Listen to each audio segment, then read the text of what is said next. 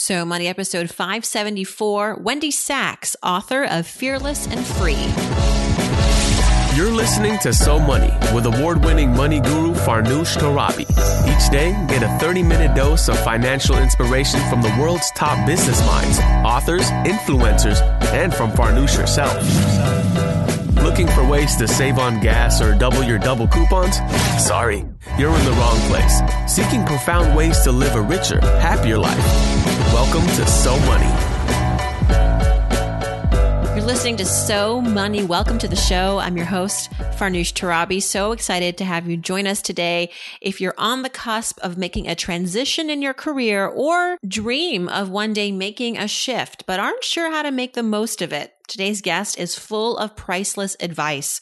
Wendy Sachs is the author of the new book, Fearless and Free: How Smart Women Pivot and Relaunch Their Careers, but Men, the advice is also solid for you. My the Oprah Magazine family calls her book a title to pick up now. We're living in an era of professional reinvention, and women in particular, Wendy says, are seeking new ways to stay relevant, be fulfilled, and make an impact. How can we transition without trepidation? How to traverse the roadblocks and dance with the fears that we harbor about failure. Wendy is an Emmy Award-winning TV news producer, and she's worked on NBC's Dateline, Fox, and CNN. She was also a Capitol Hill press secretary and PR executive. Stay tuned as we talk about her own personal experiences, pivoting so much in her career. She jokes that she's constantly pirouetting, sometimes out of choice, but other times out of necessity. She's been fired twice and is constantly working on her ability to thrive financially in this evolving media world. Here's Wendy Sachs. Wendy Sachs, welcome to So Money. Going to share with us all about how to be fearless and free in this career market. Welcome to the show. Thank you so much for having me. And I feel like it's such an opportune time to be talking to you on Equal Pay Day. It is Equal Pay Day. This will air later, but you beat me to that comment. I realized we were speaking on this very important day that, of course, speaks to all of us women. Yeah. So, it's an interesting time, Wendy. We have a new president. It's Equal Pay Day. We have made some advances, but not where we'd like to be as far as pay and promotion in the workplace. So tell us where your book fits in the context of everything that's happening in the world and how it's going to help women, particularly women. My book is really tapping into so many of the relevant themes that I think are affecting all of us right now. And it's interesting that you just framed it as what's happening in a post-Trump time period. And, we are seeing women organizing and mobilizing and tapping into this new wave of feminism in a way that we haven't seen in decades. So I think it's really this critical juncture that we're on. And not that my book is political, because it's not, although I do mention the double bind that women in leadership face. And I point out Hillary Clinton during the election and, the extra struggles that women in power seem to face, which, goes without saying they are real. And then I also talk about the importance of the power of female networks and lifting each other together and amplifying each other's voices, and the whole new solidarity and sisterhood that I'm really seeing, not just me, of course, but other people too, that there's something happening right now in our culture where women are really trying to organize and take care of each other. And I'm not just talking about in a political sense or in a cultural sense, but also in a career sense. And this is definitely a transition from when I was coming up. I'm not a millennial, I'm a solid Gen Xer, and we didn't have the same networks available to us, probably because we didn't have so many women at the top. And we weren't really raising each other up, not to say that it was super aggressive in a cat fight and we were clawing all over each other, trying to, move up the ladder, but there were fewer spaces at the top. And I think what we're seeing today are more women coming together, knowing that we need to bring each other together, lift each other up and pay it forward. So I think that speaks to the sort of what's happening culturally, and also understanding that in the workforce, things are still needing to change, right? We're having this equal pay day. Why? Because we're still not getting paid what we need to be getting paid. And that also speaks, that is like a message that is so close and near to my heart. I wrote an article a few years ago for CNN, calling it "Giving It Up for Free," and feeling like so much of my career, I have definitely sacrificed my own income, basically because out of lack of confidence that I was going to get paid what I wanted to get paid, and for a whole host of reasons that I think a lot of women can relate to. Yes. And in Fearless and Free, your new book, you specifically tackle what to do when you feel stuck in your career. Do you feel like women feel this way more than men? I do, and I hate to sort of put a gender thing on all of these issues because obviously, I don't believe that women have any less ability or any less ambition or any less talent, clearly, than men. But there are some cultural issues that really affect us and that hold us back. And one of those things that, this isn't just my own feelings. Studies really reflect this, that women are not as willing to take risks as men are. And that lack and that fear of risk taking is one of the issues that can really hold women back. We tend to also overthink our next moves. We can become paralyzed because we're just overthinking. We don't want to fail. We want to be perfect. We've been conditioned to be perfect. And with that, so a cousin to risk taking obviously is failure. If you take risks, you may fail. And so because of that wanting to get it right and wanting to be perfect, women often just don't take a leap forward unless they are convinced that they're going to get it right. And that is sadly what can hold us back. And that is one of the big issues that I talk about. Yet fear and fear of risk taking is really just a mindset, right? When you think about the risks potentially of leaving your job, trying a new thing, you might fail. Sure. You may not know how to secure health insurance. Yep. You may not get paid for a few months. Definitely. But then there's also the risk of staying in the quote unquote comfortable job where the next day you could get laid off. And that's happened to me and several people that I know. And so, in your book, you interview a number of women who have pivoted and have fought that fear, have taken on the new challenge despite the quote unquote risks. So what was their mindset around pivoting that allowed them to jump these hurdles and to ultimately succeed? Well, I think that the biggest way to sort of grow that confidence is to take risks. And once you fail and you can recover from failure, you're more likely to take more chances. So I think really the key to all of this is to you have to put yourself out there, whether it's taking baby steps, but you have to take some action. And so the fastest way that all the studies show that grow this confidence and this ability to take a bet on yourself, basically, is to start just moving forward and knowing that, if things don't work out, they often don't, right? But that's part of the journey. And out of that comes more confidence and a greater ability to take action. It's all about taking action. You just have to start moving forward and putting that fear aside. And I use this expression, get comfortable in the uncomfortable. Mm-hmm. This isn't something I came up with. It's actually, this great term that the Navy SEALs actually embrace because it's very much, key to their mission. You have to get comfortable in the uncomfortable. And as you're saying, it's a mindset. We can all do this for ourselves. We just need to start taking some action and understand that, it might feel a little uncomfortable for a while. And that's actually a great place to be. That's where the growth is going to happen. Right. There's a strong correlation between being outside of your comfort zone and ultimately, I think, feeling fulfilled in life. I think it's Tony Robbins who says that, the more comfortable you are, and that's very human nature of humans. I mean, we like the comfort in things that are predictable and a routine. That said, it also can keep you stuck and not moving forward. So that's an important point to make.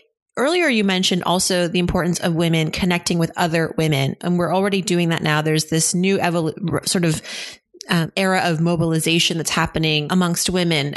if you're young and you're starting out in your career and you're seeking those female mentors, how do you do it appropriately and successfully? I know you talk a lot about using other people's time wisely in your book and making sure that, that there's a reciprocity. So how do young people get mentors and leaders?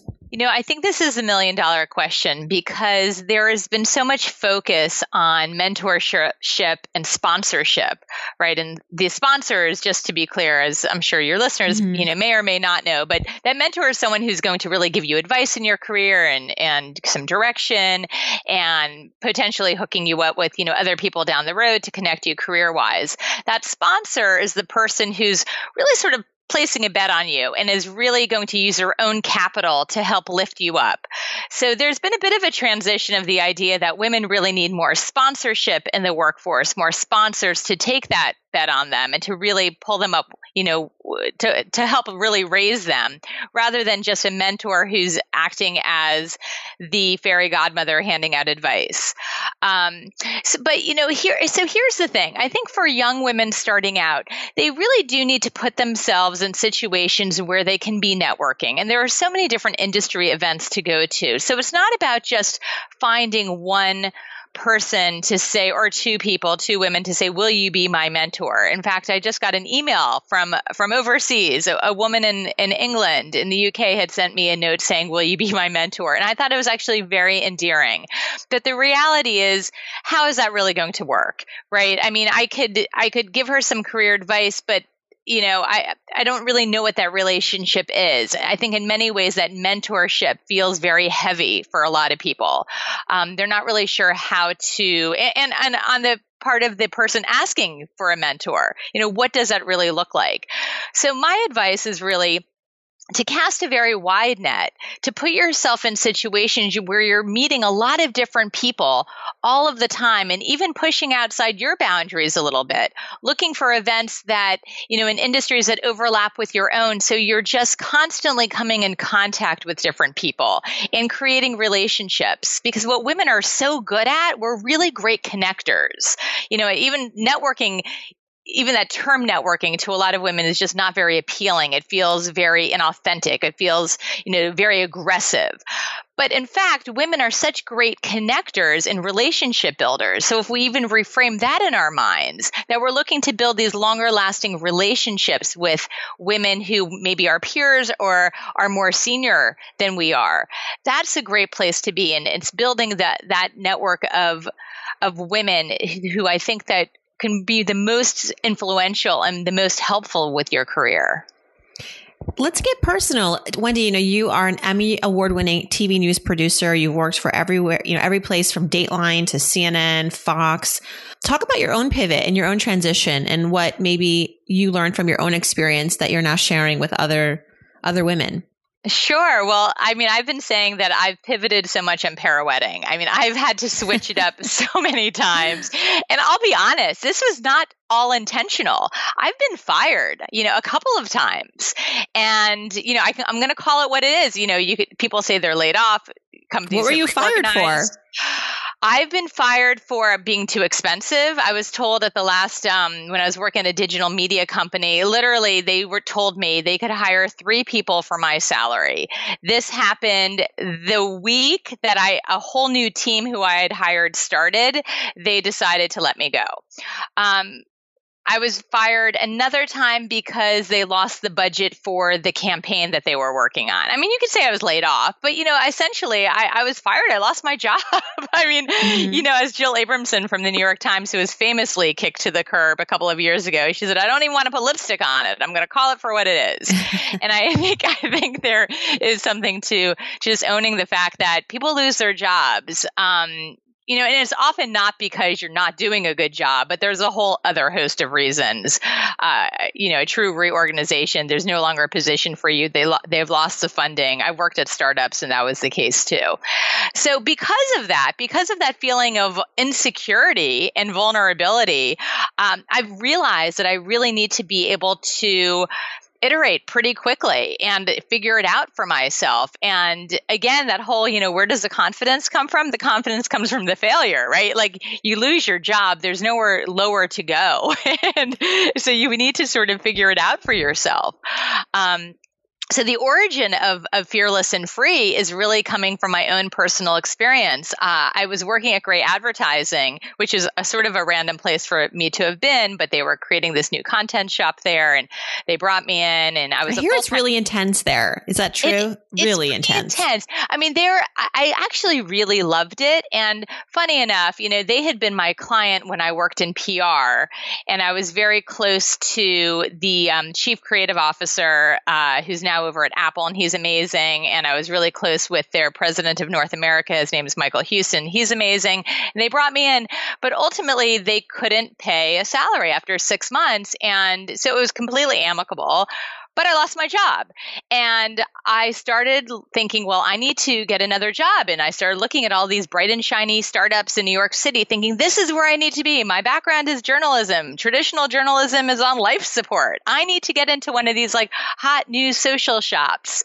And wherever I interviewed, it was over the period of like about 6 months or so, I was interviewing with people who, had graduated from college in 2008, 2009, and they were significantly younger than me. By the way, in 2008, I had a 6-year-old. So, to me, 2008 was just a couple of years ago.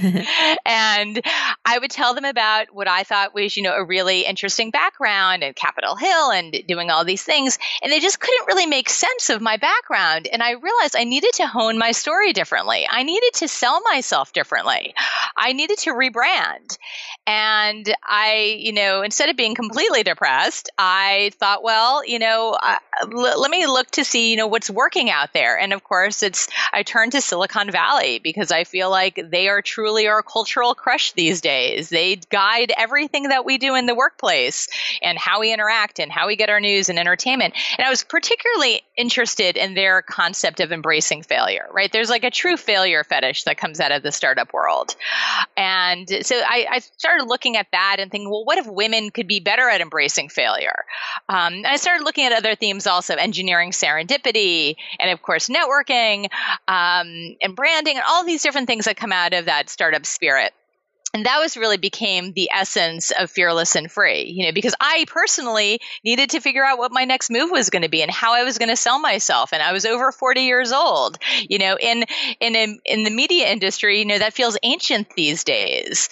So if I was ever going to get a job again, I needed to figure out what I could do. What were those successful themes and lessons, and what could be done to make sure that I stayed relevant.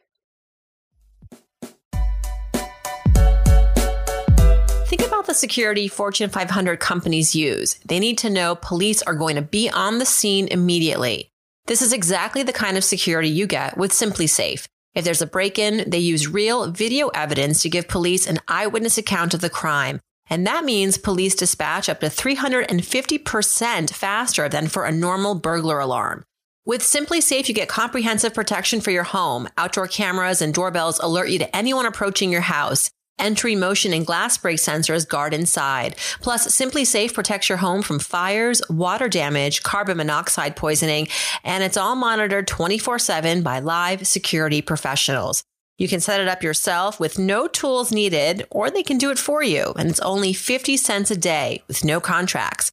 Visit simplysafe.com/SoMoney. You'll get free shipping and a 60-day risk-free trial. Be sure you go to simplysafe.com/SoMoney so they know our show sent you. That's simplysafe.com/SoMoney. Yes.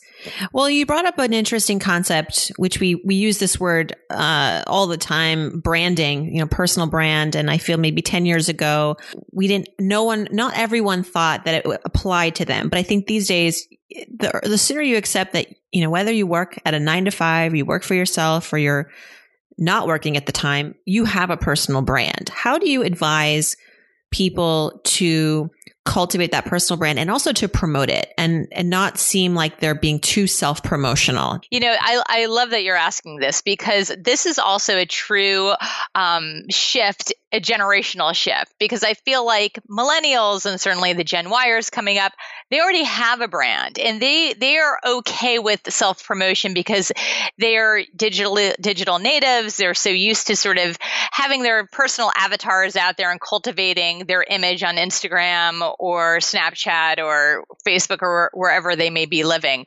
Whereas the Gen Xers and certainly baby boomers have a much harder problem with that self-promotion. We've been told that it's, it's just not nice to promote. You don't want to be boasting. Bragging is not okay. And yet it's so critical to making sure that you're staying on someone's radar, that people know what you do.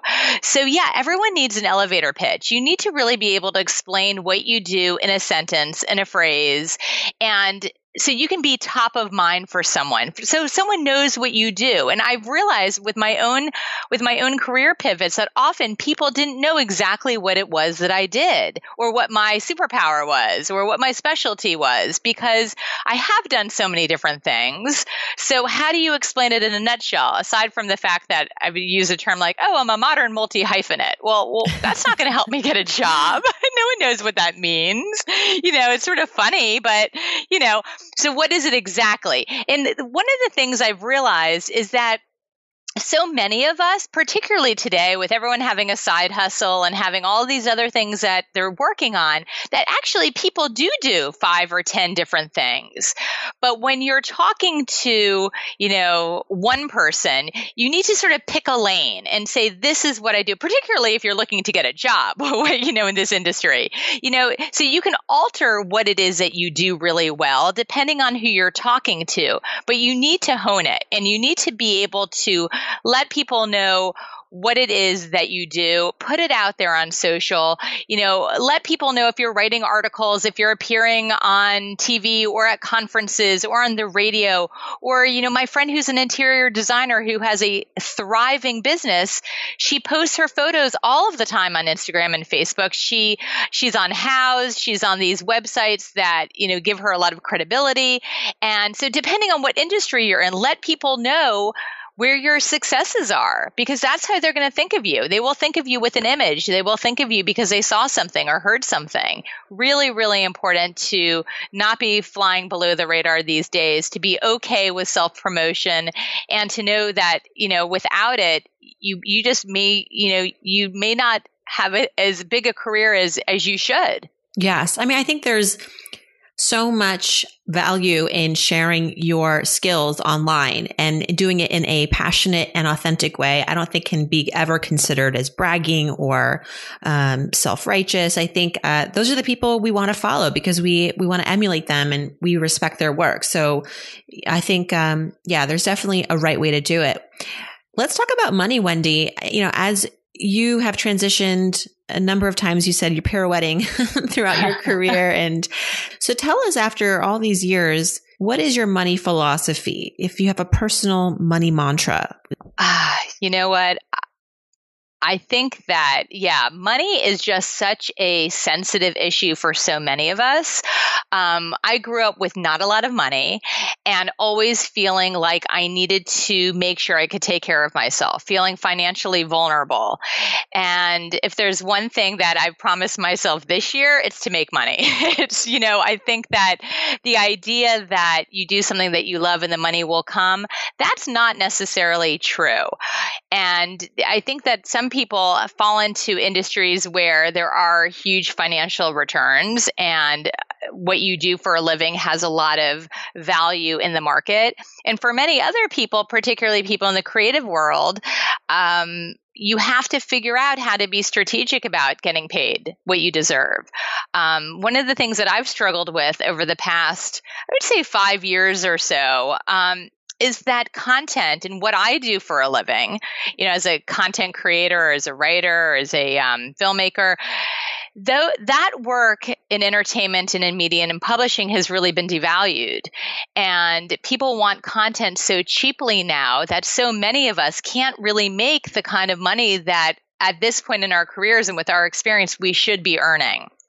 So the struggle with money is real. It's been real for me. And I'm trying to be a lot more creative and entrepreneurial about how I should go about leveraging my skill set and taking it to places where not just that there's value in what I do, because I think there's, Time Magazine wants my articles for free right now, but looking to places that have the resources to pay for the content that I'm delivering.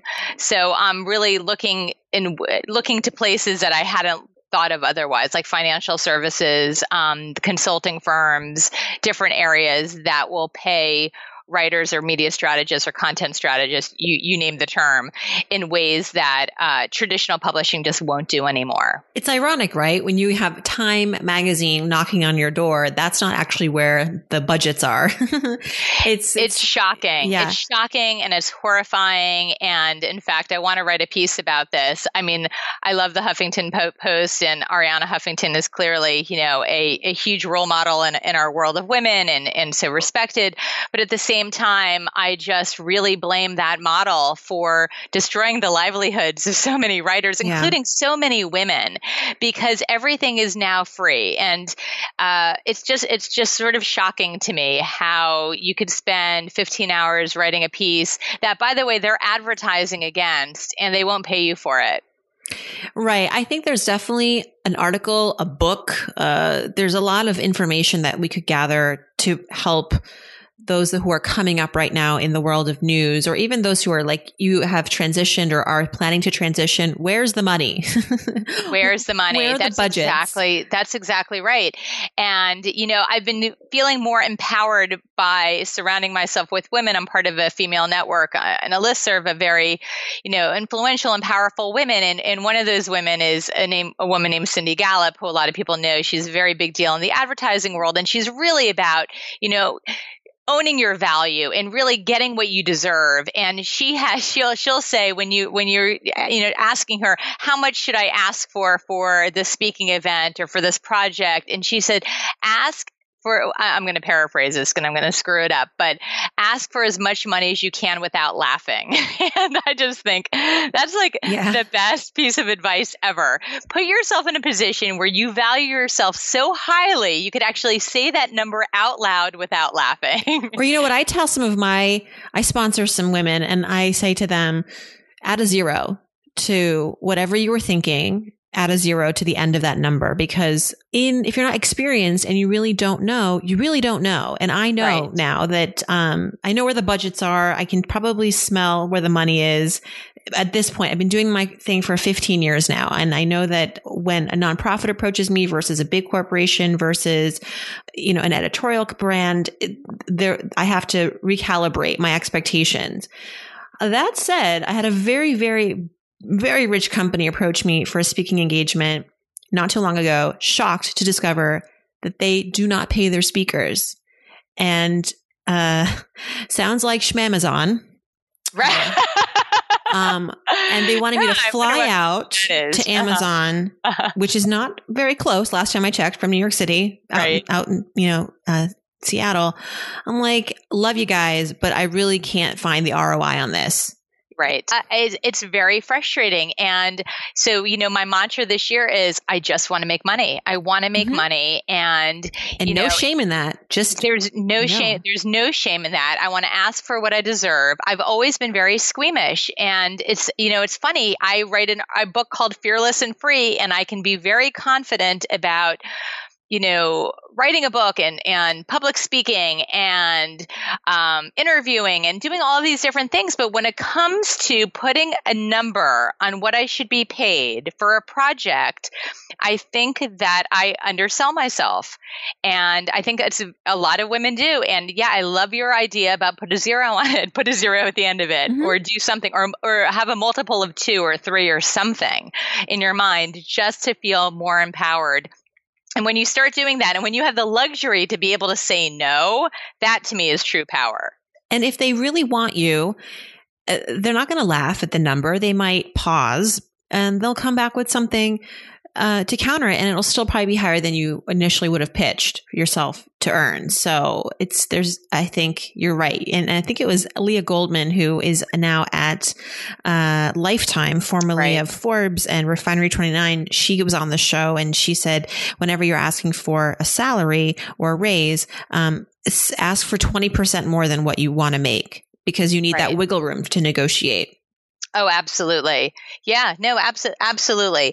I do think it's just hard to know because I feel like digital has so disrupted the workforce and in so many different industries, that knowing where, and what you had said, knowing where the money is, being able to sniff it out is really important. And it's a skill, and it's something that, I think is really important to all the women coming up. Know where you're going to have a career that can pay you what you want to be paid and what you're looking to be paid, because it's not in some of the areas that may seem very sexy and very bright and shiny. And maybe you want to tool, not that we're all in it for the money, but to have our eyes wide open about it. I think in a way that maybe men do that better. I'm not sure. Yeah, I think it comes down to also knowing what your deal breakers are, elevating your standards for that project, that job, that work environment. Like after I had my first child, maybe prior to that, I would have flown anywhere for a gig because I was still building my brand and I wanted to get the experience. And it wasn't so much about the money. But now when I have a child and now 2 kids, it's like I only have so much time, right? And so everything has to count, not just financially, but it has to be more meaningful to me than it ever was to take on an opportunity. So thinking about it in those terms too is important. Yeah, well, I think that motherhood reframes all of it, right? I mean, you really do start being a lot more, picky, choosy, aware of what you're doing, because your time is so valuable. And knowing that, particularly if you're flying to Seattle, and that means not just one night away, but probably 2. And if you're nursing, how are you doing all of that, right? So there needs to be a really strong reason to, whether it's financial or whether it's brand building or whether it's because you're going to be in the right room with the right people, that it becomes very meaningful. So lastly, Oprah Magazine featured your book, called it a must read. And I'm so happy that they did that. And, I write for them monthly as well. And coincidentally, my most recent piece for the magazine has a little bit to do with what you talk about, this idea of how to quit your job and not necessarily have another one lined up. But, when is it a good time to do this? When do you know you can, quote unquote, safely do this, if that even is a reality, and then how to pivot from there. And one of the things obviously that I had to address was the financial ramifications of quitting without another job lined up. And so what's your advice to women who want to pivot and they may not have that next paying gig ready at the ready? How do they make it work? And how do they know they're ready to make that leap financially? Well, I think that can definitely be a very scary situation. I mean, if you don't have a financial safety net to, pay your rent, for the next few months while you're looking for something else, it may not be the wisest move. I think there's a lot of conversation about having the side hustle these days where you're testing things out. You're seeing if what you want to do is financially viable. Can you make it into a real job, or is it really just a passion project? But you could dip your toe in, and I definitely support the idea that you start making a move and you try to figure it out.